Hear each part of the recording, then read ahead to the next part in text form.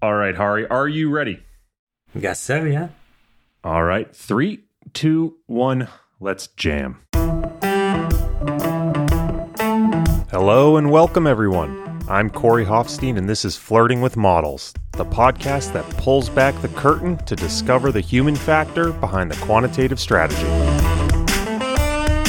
Corey Hoffstein is the co-founder and chief investment officer of Newfound Research. Due to industry regulations, he will not discuss any of Newfound Research's funds on this podcast. All opinions expressed by podcast participants are solely their own opinion and do not reflect the opinion of Newfound Research. This podcast is for informational purposes only and should not be relied upon as a basis for investment decisions. Clients of Newfound Research may maintain positions in securities discussed in this podcast. For more information, visit thinknewfound.com. In this episode, I am joined by Hari Krishnan, head of Volatility Strategies at SCT Capital and author of the books Second Leg Down and Market Tremors. This is Hari's second appearance on the show, but he comes to us with a very different topic: how to develop a low-carry hedge for a commodity bull market. Taking a similar line of thinking to his book Market Tremors, Hari evaluates the market through the perspective of both commodity producers and consumers.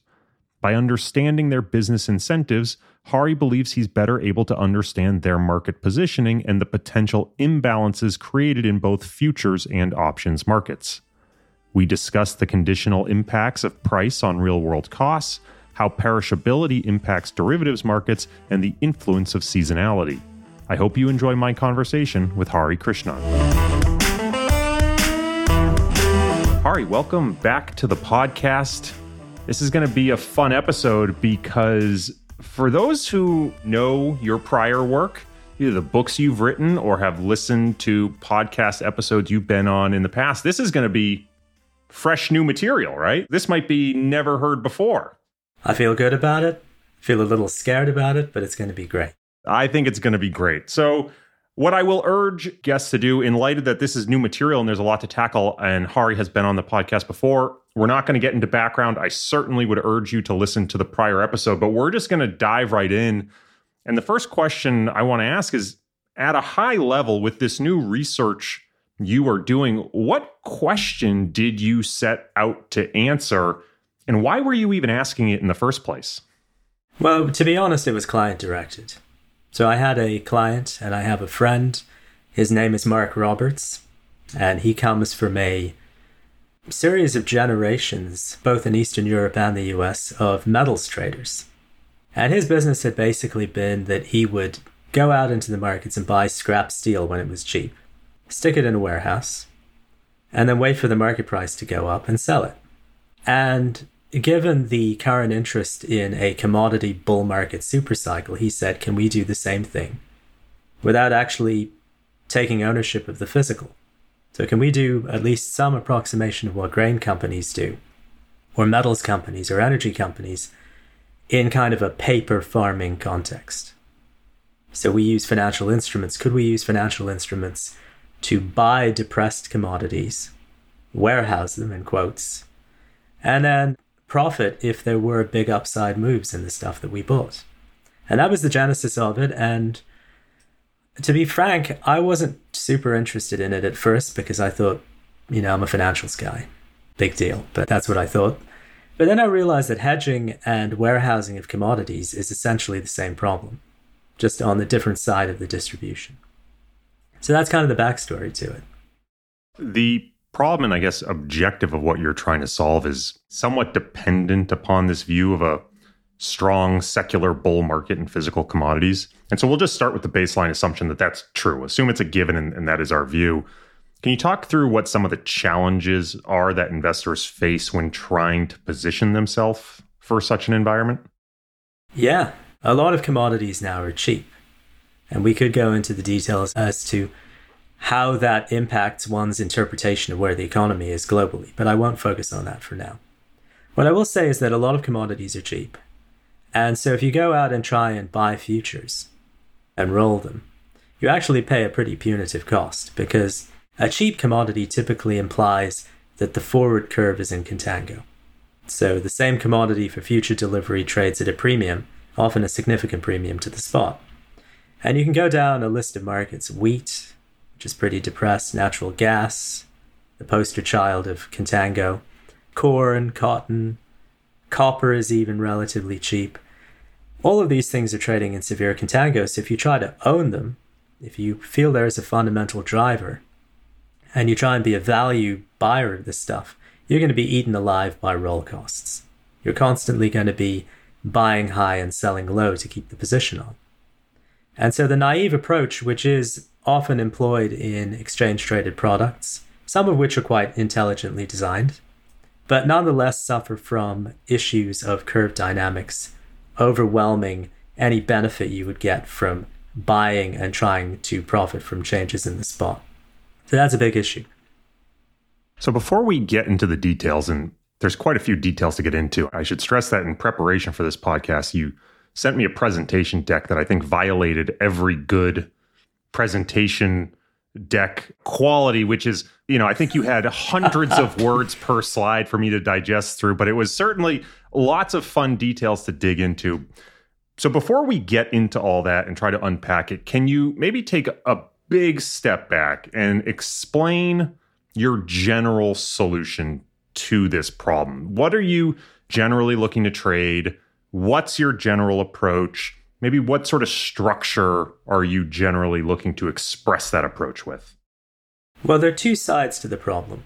One is more fundamentally based and discretionary, where we are tapping into experts in the field in specific markets and trying to identify commodities which, when cheap, we can screen for that easily, may have a catalyst moving forward. That's one side of this idea, but that's harder to explain in any detail. The other side is engineering solutions that allow us to capture upside with minimal carry costs. Now, I don't know if that's the best answer to your question from a very high level, but there are good reasons in various markets why commodities may go up, whether it's questions of food security, weather volatility, geopolitics.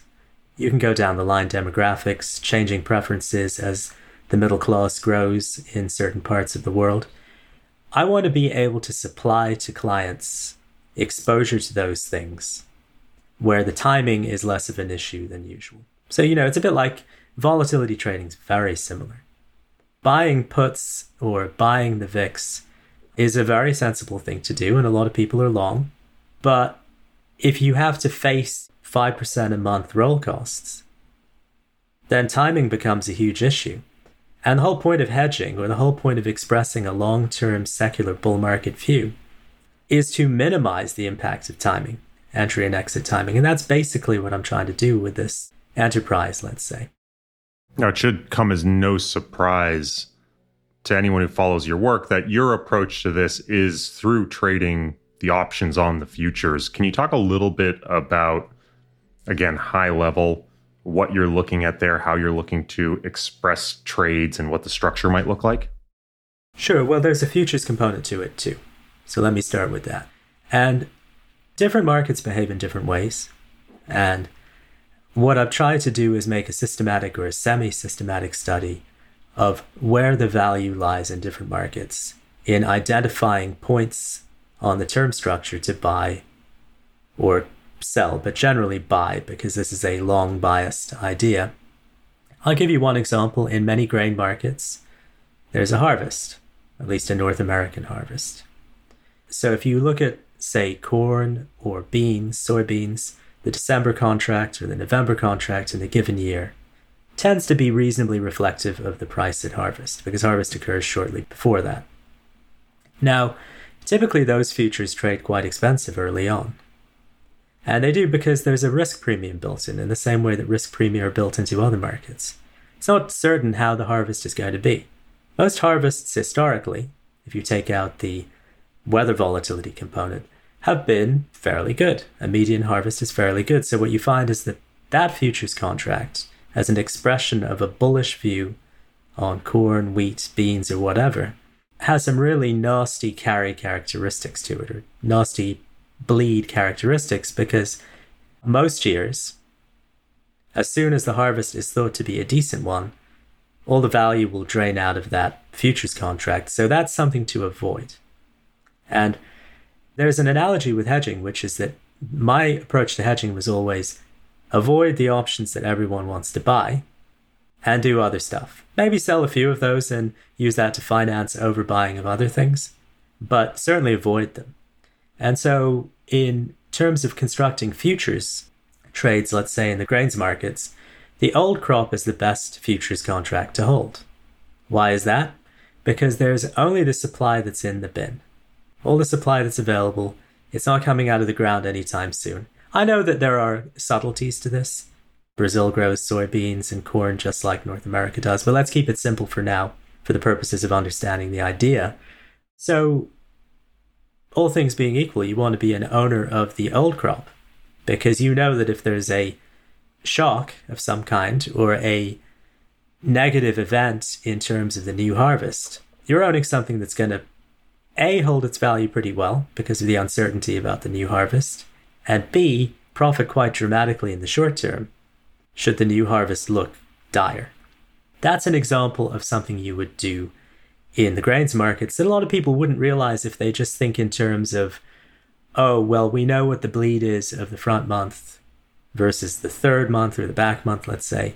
And so we'll buy some back month, some of the third live contract, and some of the front, which is a perfectly decent idea. I mean, it's good first pass. I think there's a group called Creon. I hope I don't mispronounce their name.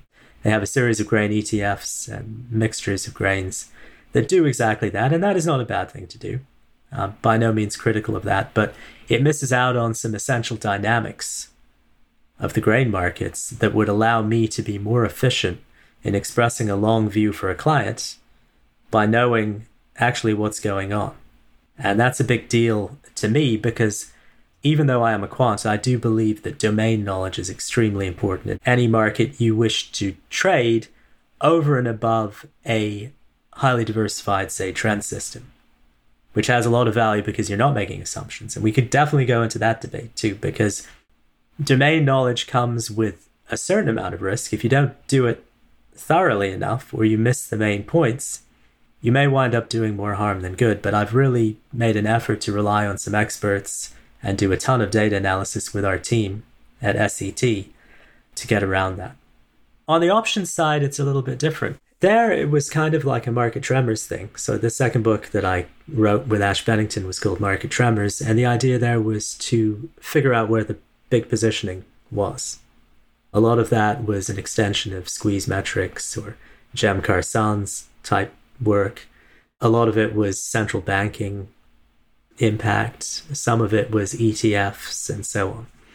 But there was also a high yield piece, just to end the plug. But positioning became something that was really important to me. And I had never really understood how to read commitment of traders reports. I just dumped them into some kind of supervised or unsupervised learning module and saw what I got. But I realized that you really needed to know what was going on in order to make sense of it. And what we have found is various biases that exist in the futures and options markets by real end users. Again, I'll focus on grains. So to pick a single market, corn, there are two sides to the hedge. It's not like the S&P. In the S&P, you can assume as a first pass that everyone's long. So they're either going to be buying puts or put spreads or selling calls for income. In the commodities markets, you'd think there wouldn't be any structural imbalances, sort of prima facie, because they're producers and end users of any commodity. So in corn or wheat, they're farmers on the one side. On the other side, they're big food companies, food processors, and so on. And you'd think that they would offset, but they don't really, because end users and farmers have different risks. A farmer is directly impacted by price. That's where their revenue's coming from. So they want to lock in a decent price, or they want to skim a little income off by selling coals. There's a variety of things they can do, but typically they're going to be selling futures because they want to lock in a price that they can get at harvest. On the other hand, an end user is a little different because they're not directly impacted by, say, wheat or corn prices, but they are directly impacted. I should be very clear here, but it's more an impact on their margins. It's not hitting them one-to-one. So they can either pass on the added cost to the consumer, they can put less in their box or bag, or they can engage in other activities. They can substitute one grain for another, they can promote different products in their cereal line or whatever. So if you look at futures hedging, it tends to be short biased by end users. There's more short open interest among producers plus end users than there is long open interest. And the reason for that is the producers have different hedging needs than the end users. So you see that bias. But in the options markets, it becomes even more interesting because the farmer or the producer has many options that the end user doesn't really get concerned about. So again, to pick one market where I can give you a lot of details, a farmer, yes, could sell calls against their crop. Fine. They own the crop as long as they have the right facility with the bank that they interact with so that there's offsetting risk in their crop ownership vis-a-vis what they do in the futures and options markets. Then they can sell calls, but they can also sell the crop and buy calls, which is a form of re-ownership of the crop. I would call that paper farming. Whether that's optimal or isn't is not necessarily the question. The point is that if you need cash and you're a farmer, selling the crop gives you cash. But if you're a permabull, because you just love corn or you love wheat, you can re-own it much more cheaply with fixed risk by going into the options market. So a producer will have a somewhat symmetric desire, if you go across producers, to buy and sell calls. Conversely, the end user is going to be a net buyer as a rule and a volatility insensitive one too, perhaps, because they just want to hedge against a really decent size move in the underlying commodity. So you do get that asymmetry there, which is very interesting when you start building strategies, option strategies, around end user biases. Now, it is true that there isn't massive liquidity in many of these markets, at least in the listed setup, but there is some, certainly in the biggest commodities. And in addition to that, there are structures that you can put on that take advantage of all of this volatility insensitive activity that are very difficult to put on, say, in the rates markets, where everyone is laser focused on conditional outcomes and things tend to be priced relatively efficiently. Rates have been one of the hardest areas to do these sorts of positional biased analyses because there is a ton of efficiency and the two-sided nature of it is far more symmetric. Well, there's a lot to unpack there, but I want to start with one of the things you said at the end. No, that'll lead me right into my next 4 or 5 questions. But one of the things you said right there at the end was sort of this volatility agnostic buying. And the phrase that comes to mind for me is when you're a hammer, everything is a nail. And I am a trend follower historically, spent the last 15 years of my career focused predominantly on trend following. And so when you pose this question to me of how do I have a long bias with less carry, my initial thought was, well, why wouldn't you just do some sort of long, flat trend following program, right? In fact, I even thought options to me, which are very related in many ways, like a call option is very similar to the delta profile of a long, flat trend following program. I would argue intellectually, you shouldn't be trading those options unless you have a view on the implied probability. It's not an instrument for expressing a directional bet. So I pose sort of the open question to you, which is why look at the options market? Why not just perhaps do something simpler like long, flat trend following in the futures market? Well, there's a lot there too. So let's try and make an analogy with VIX futures. 90-something% of the time, a trend follower will be short VIX futures, simply because of the contango. And so you don't get the long position out of that very often. If you try to run a long flat program, you'd never be in the market, or very rarely. And when you get in the market, you're vulnerable to very sharp mean reversion, which can give you a very unattractive payout profile. So that leaves you with kind of two alternatives. One is I sort of talked about in the second leg down, which is to actually be short the futures somehow and then overbuy out of the money calls, which again, hopefully I'm not giving away too much of things, but has a decent analogy in the natural gas markets, where either you're going to be mining substantial carry out of the trade if nothing happens, or you've got this little lottery ticket kicker in should there be a spike of sufficient size. The danger in that trade is an upward trend, an uninspiring upward trend in the given market. But if you try to be long or flat in the VIX, I don't think you're going to be in the market enough to really do anything. And in many of these commodities that are depressed, the same problem arises. Now, long or flat in commodities in general is pretty attractive to me too. But you're not going to get the early phases of a pop in a given market. So I kind of think of it as there being two regimes. One regime is spot price is low, futures curve is in severe contango. The trend guys are pretty short if they're long/shorts. But there's a lot of money to be made there, because if you look at the statistical dynamics down there, the skewness is really in your favor. So if you look at the spot, if you condition the skewness of pretty much any commodity, let's take out metals for a moment, but energies and softs and grains and so on, you'll find that if the price is low, the skewness tends to be much more positive than if the price is high. Now, in practical terms, in human terms, what that means is if corn is trading at $3 a bushel, which is very low for the reasonable historical window, the next $1 move is almost certainly going to be up. It's not going to be down. So you've really got the odds stacked in your favor from the standpoint of convexity or asymmetry. And as the price goes higher, you lose that. So if wheat spikes as it did during the initial phases of Russia and Ukraine, then your odds are not so beneficial once the spike has occurred. And so this sort of idea becomes less attractive. Basically, that's when you may want to switch to a trend system. And again, it's a second leg down idea. I keep repeating myself, even though I pretend to do something new, which is that when things really go wild, trend becomes attractive, assuming that the signal to noise ratio is high enough.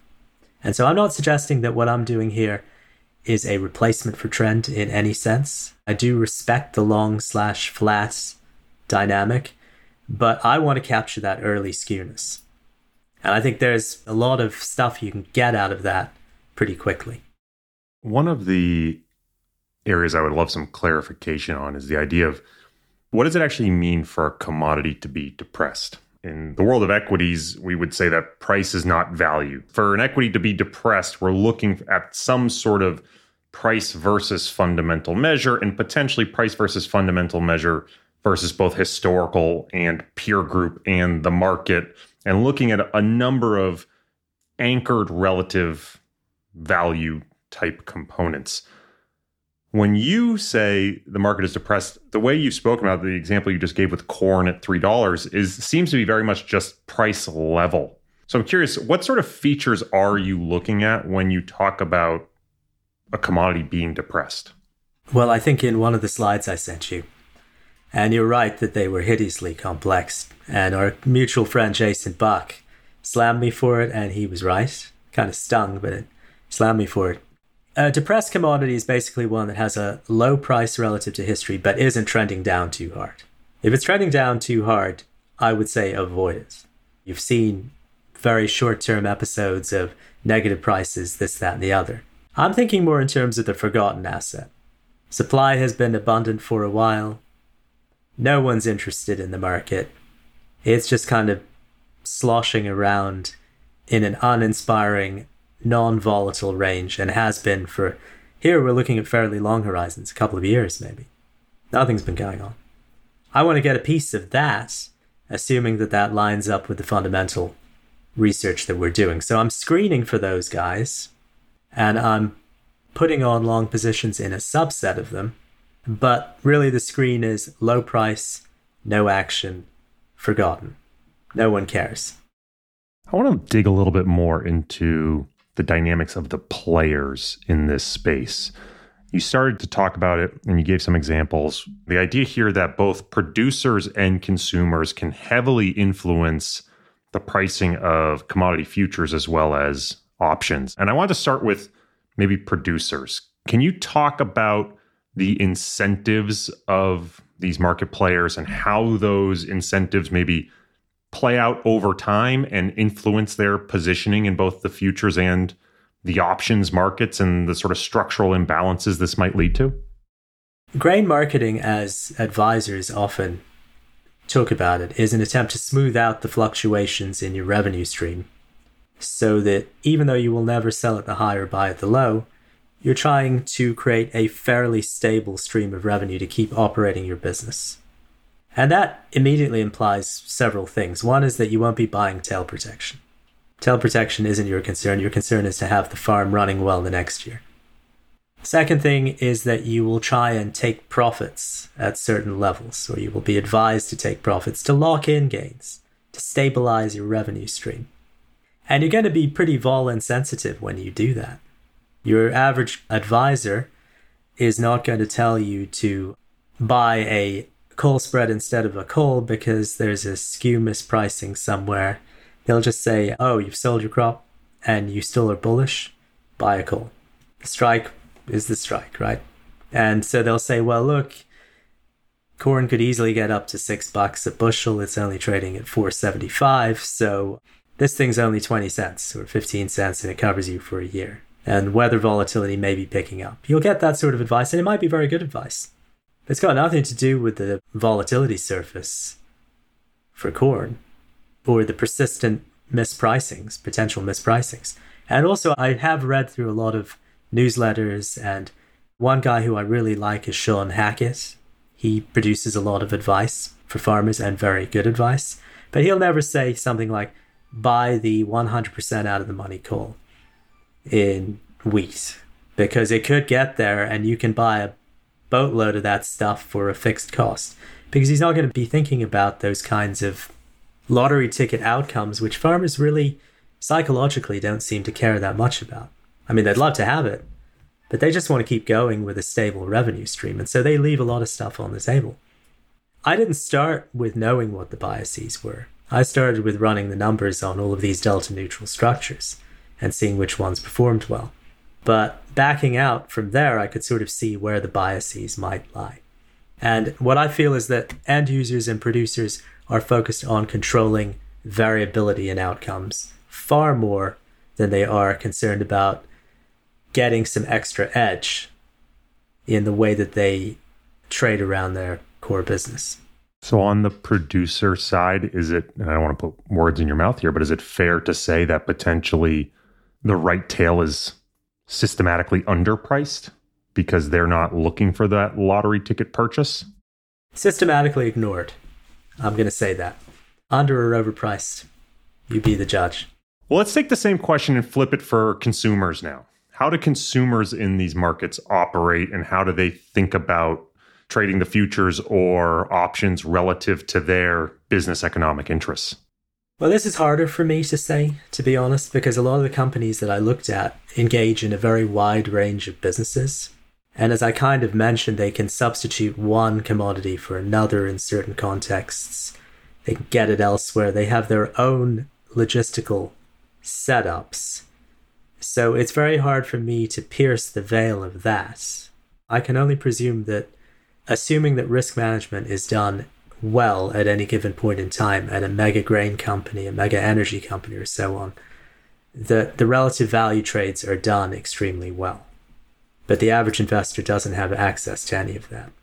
I think it's a much more balanced thing, but if I just picked one example like a food company, if I were a food company and I made a lot of bread products, cookies, whatever, cakes, all that stuff that may not be that good for you, but can be tasty, then I wouldn't be that worried if wheat went from, say, $6 to $6.50 per bushel. I'd be worried about it's going from $6 to $8, especially if I've been marketing wheat-based products recently, and that's where I'm hoping to make a push. So I'm not too sensitive about small up moves, but moderate up moves I am. And big up moves I don't think about. I don't read Nassim Taleb if I'm General Mills or Kellogg's or something. I probably don't. And so looking through the open interest, historical open interest in these products, very little goes through the market with a low delta. Very little. And I would be very curious to know how the market makers or the swap dealers or whomever set their vol surfaces out there. But if I find out, I won't be coming on your show to say it, because there's going to be more juice to be extracted from it, no pun intended. Very fair. Very fair. Well, you've joked both in our pre-call and you mentioned it here earlier in the session about being this idea of a paper farmer. So you're not actually holding the physical commodity, but you are very much putting yourself in the shoes of the producer to understand things like storage costs, transportation costs, insurance costs, how all those costs are conditional on the existing market dynamics, both sort of price, supply, and demand. Why approach the problem from this perspective? Well, it came from the VIX, basically. So in the VIX, I used to argue that if you could buy the spot VIX with a handle below 15 and just hang out for a while, it's the best diversifier in town. Eventually, it's going to go well above 15, and it's going to offset almost directly any losses that you may have in your S&P portfolio, let's say. And the same thinking, but the reality is that the crude approximation of that, which is to buy and roll the VIX futures, may have lost over 90% in the time that it took for the VIX to go from 12 to 20. So it's just so hideously expensive to hold that thing and roll it.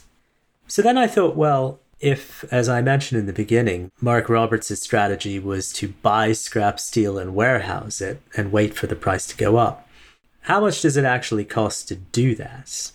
So I did some back of the envelope calculations in that messy deck that I sent you, which basically tried to estimate how much it costs to keep corn in the bin, in a steel storage bin, from month to month, which includes insurance costs, plane storage costs, electricity, to keep the fans on, to keep the temperature right, labor costs to pay someone to take a look every now and again.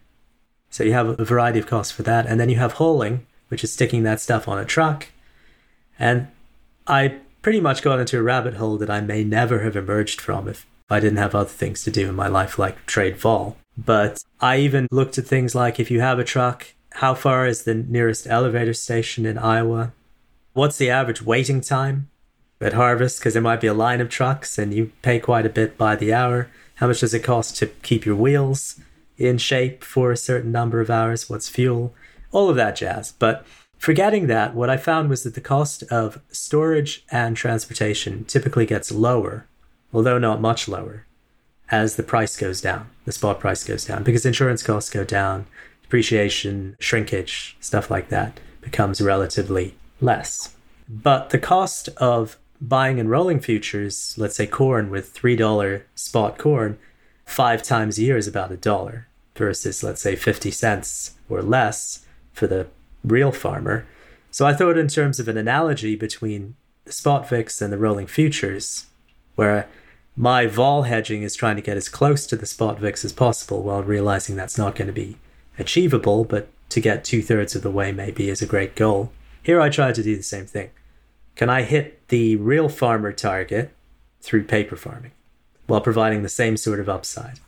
And so it was basically this crazy idea was to proceed by analogy.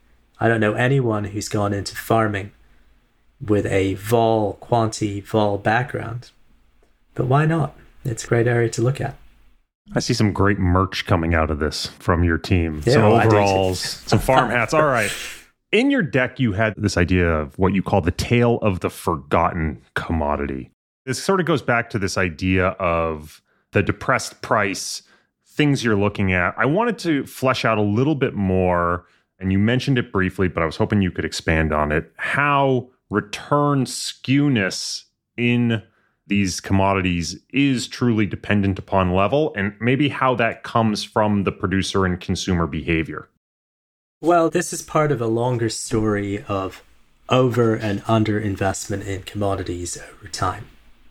This isn't my story. The others have said it far more effectively than me. And I'll try and move to a different area just to illustrate the point with more clarity. If copper prices are low for an extended period of time, then there is far less incentive to engage in a long-term, i.e. a 10-year project to build a new mine.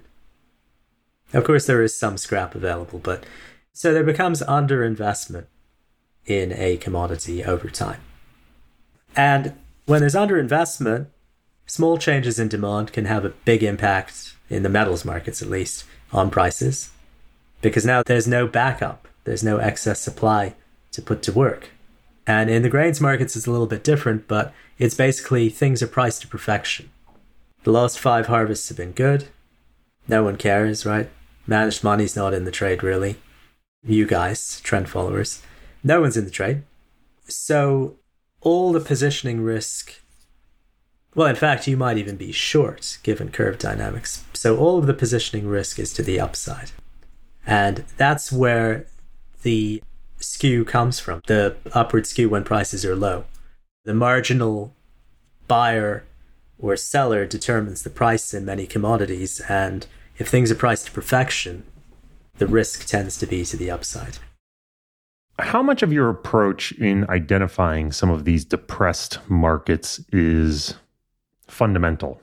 You usually come at things from a purely quantitative perspective, but you have mentioned here and there some of the economic and fundamental market concepts that you look into and maybe even incorporate in a discretionary way. Can you comment on some of those aspects and how much they influence sort of your choice of markets?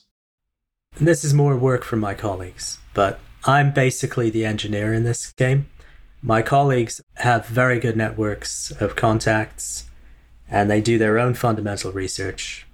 And I mentioned Mark many times. He's doing a lot of his own fundamental research, and he's been in the game of dealing with other providers in specialized areas for many years. So his job is basically to take the set of depressed commodities that I have found, statistically. Anyone could do that. You could do that. Well, I mean, you could do a lot more, but you could certainly do that. But to find a subset where there could be a potential fundamental driver that skews the odds even more in our favor than otherwise. And I don't want to give you the impression that when we buy this depressed stuff, if it goes up, we'll just monetize. Rather, we're going to be chameleons. We'll morph into more trend followers who want to capture big moves instead of just cutting them once. So if wheat goes from $6 to $8.50 a bushel, we're not going to say, oh yeah, now it's no longer cheap, so we're out. We'll happily latch onto that trend component. But in answer to your question, I am involved in a lot of this research. I'm not driving it. Now, I should add one more point, which is there's another component which I'm not emphasizing in this show, but it's all of the SCT machine learning based models that allow us to trade around positions. So they're higher frequency models to maybe not scalp, but provide a little return engine that offsets some of our carry costs. That will be the topic for another day, but I'm really focused here on the notion of allowing clients to participate in a super cycle without having to worry about timing, and with really strong participation should the market in question really rally. How do you think about liquidity constraints, particularly in the options market for some of these commodities where, from a modeling perspective, maybe a further out of the money call option might look attractive, right? Might seem underpriced relative to what you might think fair value is. But to your point, there's very little open interest. Maybe the bid-ask spread is really wide, or maybe there's actually a trade can't be done there. Market makers simply won't take the other side of that trade. How do you think about that from a modeling and research perspective? I think I get one swing at the plate every month or two to set a structure. And I can use the machine learning stuff or other methods to trade the futures actively. But I'd better create a bounded risk profile structure and run it. And so all the backtesting has basically assumed that I get one swing at the plate per cycle, and I roll it into the next one with a few weeks to go, without being too specific. So that's an assumption. Now, if when I go into the market, I have to work limits and so on and so forth. It takes a little finesse to get the trades off. You have to be patient. But my feeling is that if it's options based, at least in the get-go, and no one's interested in the market and hasn't been, you can sit around for a while and work. You don't want to work legs independently, but you can work little bits of the entire structure over time. And you might miss something, but it's the price you pay for doing it. In other markets which we are involved in, like natural gas, there's ample liquidity. It's just some of the thinner ones where we have to accept that we're not going to be able to do that much. Now, if and when this part of my business grows, we'll obviously have to identify more specialist brokers who can help us in that game. And that is the plan. And would you expect in theory that exiting the trade is potentially easier because the options will have rolled towards at the money where there's more liquidity? Well, if the options are on side, exiting should be pretty easy, as long as the trades aren't cancelled. There's always that risk. Rolling out, we don't want to roll out too late, but I don't think it's a big issue. It hasn't been so far. So I know you've applied this approach and concept to some grains, copper, natural gas, all of which you've mentioned already. What are the commonalities across these markets that make them appealing for your approach? And maybe what are some of the things that would disqualify a commodity ignoring the depressed price level? Well, copper is entirely different from grains and natural gas. Copper is a much less volatile market. It has different dynamics. It's got more action on the put side as well as the call side. Grains and so on are more one-sided, where the call side of the equation dominates, especially when prices are low. So I wouldn't say that there's a one-size-fits-all, but if we are able to construct good-looking, well-specified backtests, meaning not burning all the data, at least withholding other markets when we run models, and then checking to see if a common theme works in all ags or in all softs or this or that, then we'll try and run with it, but we'll only run with it if we know or have some inkling as to why such mispricing exists. The worst thing you want to do is try and rank option strategies according to performance when there are sort of embedded deltas in the strategy. So for example, if I ran a 50-20 delta call spread in beans and beans went up, that doesn't tell me that a 50-20 call spread is the best trade. It just tells me that it captured some of that upswing along the way. So you have to be very careful in the way that you identify mispricings. You can't just say, oh, this backtest looked good. And then you have to try and see if you can hypothesize what the commonalities might be in the producer end user equation or balance of sides and work from there. One of the big differences between these markets that comes to mind for me is the shelf life, right? Corn will decay versus the same isn't necessarily true for scrap copper. Uranium or uranium. That's a great example. How did the idiosyncrasies of these markets, things like that decay factor, impact the behavior of market participants and their resulting positions in derivatives markets? Well, the easy case to respond to is the non-perishable, small volume to store large dollar value things. There, I don't think I can do that much better than the Sprott ETFs in uranium or gold or even GLD. There are a handful of those. They're doing the job that I'm trying to do for corn or gas or something else. So I'm not trying to compete with them. But for the other markets, the perishable markets, obviously, or the markets where it takes a huge volume of space to store a fixed dollar value of goods, that's where I'm trying to make the difference. So that part is easy. I'm not sure if I replied directly to the part about the perishable stuff. Maybe you could repeat the question. I'm curious how the perishable nature changes the behavior of the producers or consumers. As one example, I would expect potentially producers of corn who have stored it, there's a shelf life to that corn, and their behavior, their price sensitivity may decrease as that corn gets closer and closer to its shelf life. Oh, yeah, okay. I'll give you a simple-minded example that is illustrative, even though it's no oversimplification. Let's say I'm a farmer and I have a storage bin, a steel bin in my farm.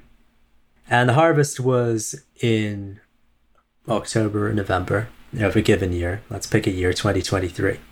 Now I'm sitting in August 2024, and that grain is still in the bin. My harvest is not that far away, so I'm highly incentivized to sell that in the open market. I probably waited too long, especially if the harvest was a good one. But that is something that would incentivize excess selling in the market. Somewhat irrational, but excess selling in the market, and it would have an impact on pricing. And you can find a lot of these details if you look at future spread trades and how they evolve over time. That's something we've done a great deal of too. I wish I could say more about it, but there's some very, very well-defined patterns in the way that the front, third, and fifth live contract evolve over time for various markets. They don't point so much to the perishability, but more the seasonality, the extreme seasonality of the markets. Perishability is more pointed to in the fact that a lot of grain may have to be sold at certain points in time if there is a glut. But it's not something that comes in too closely, because I think in an airtight container, this is another geeked out factoid or whatever, you can keep grain for quite a long time, several years, easily. I think even the theoretical bound is not bound, but theoretically you can keep wheat without too much shrinkage for 8 years, 6 to 8 years in an airtight container. But maybe that shows my lack of knowledge, because I hear that an ant in captivity could live 100 years, right? But is that a meaningful statistic? I don't know. But it's less perishable than you might think. So that's quite significant too. Well, even if it's less perishable, I guess one could presume that there are storage limitations for these farmers, and then increasing storage costs. And certainly, while they don't want to potentially sell at any price, right, there is a limit to their storage capacity. But this highlights an area which I find always very fascinating when talking about commodities, is that there are these strong seasonality patterns, particularly in crop-based commodities, right? We don't think of copper mining as necessarily being seasonal, though perhaps it is. I don't know. But certainly crop-based commodities have a defined seasonal pattern. And sometimes when we're talking about the futures or options on the futures, we're talking about quite literally different harvests, old harvests versus new harvests, different harvests in the future that are affected by dramatically different weather patterns. So hoping you could talk a little bit about what drives the new crop versus old crop futures. We started to get into it there, maybe with some of the storage glut concepts, and how these differences might impact calendar month choices for expressing the trades that you're looking to put on. Absolutely. Some simple things to say is that it seems like nobody cares about a harvest that's more than a year away. So I could buy a leap on the S&P, or I could go and even do an OTC contract going out 10 years on S&P downside. And people are interested in that because they know that's a big Vega bet. This is not the same game. People care about the current harvest and maybe next year's harvest, and that's pretty much it, at least if I look at open interest in futures and options. So that's an obvious difference. The other difference is kind of what I pointed to, which is if you look at which contracts hold their value the best, it's typically the old crop. So if I'm sitting in a given point in time, let's say I were in September of 2023 for corn, the new crop futures is probably most closely aligned with the December contract, which comes off in November. And the old crop contract might be July 2024. All things being equal, I'd buy the July. I accept that the July would be less responsive to some sudden event than the December one, but it's going to hold its value better. So that's more attractive. And why? Because of some reasons that I pointed to earlier, even if I buzz through them, namely that there is no new supply coming, at least in North America. Maybe in Brazil there is, so that complicates things, but there's no new supply forthcoming in the region. So any supply that is going to come into the market has to come from the bin or the elevator, the existing crop. And so there's less wiggle room at that point. Now, if the harvest should be bad, which does happen not very rarely, let's say I'm making up a number every 5 or 6 years, you'll have a bad harvest.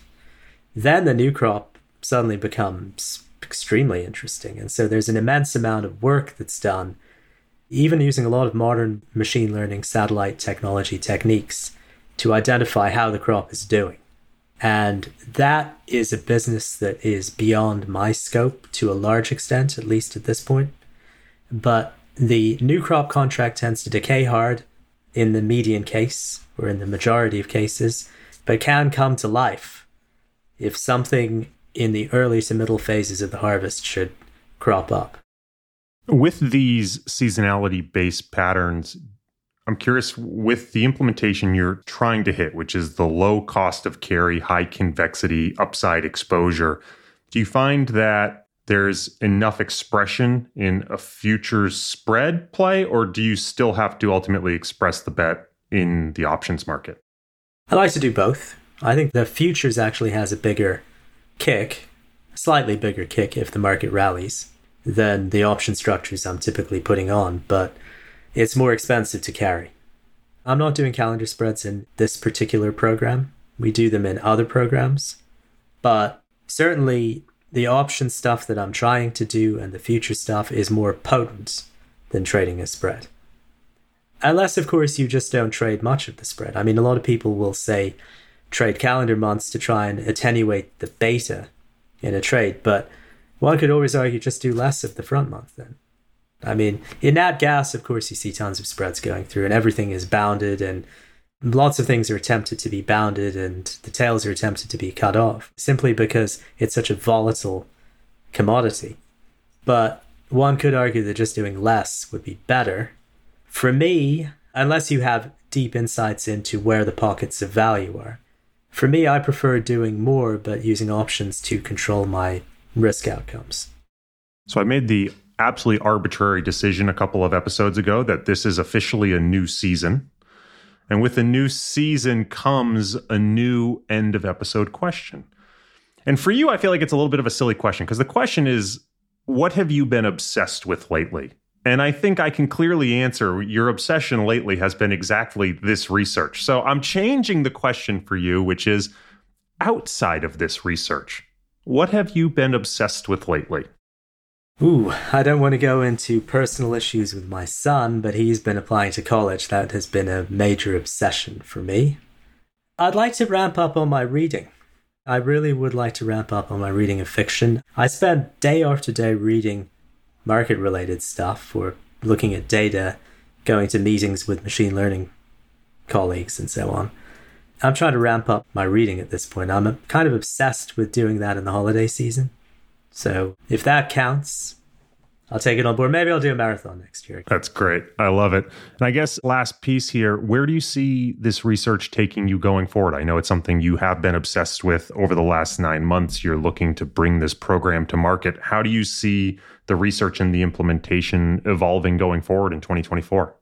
Well, I am a big fan, as I suspect you might be, of Chris Cole.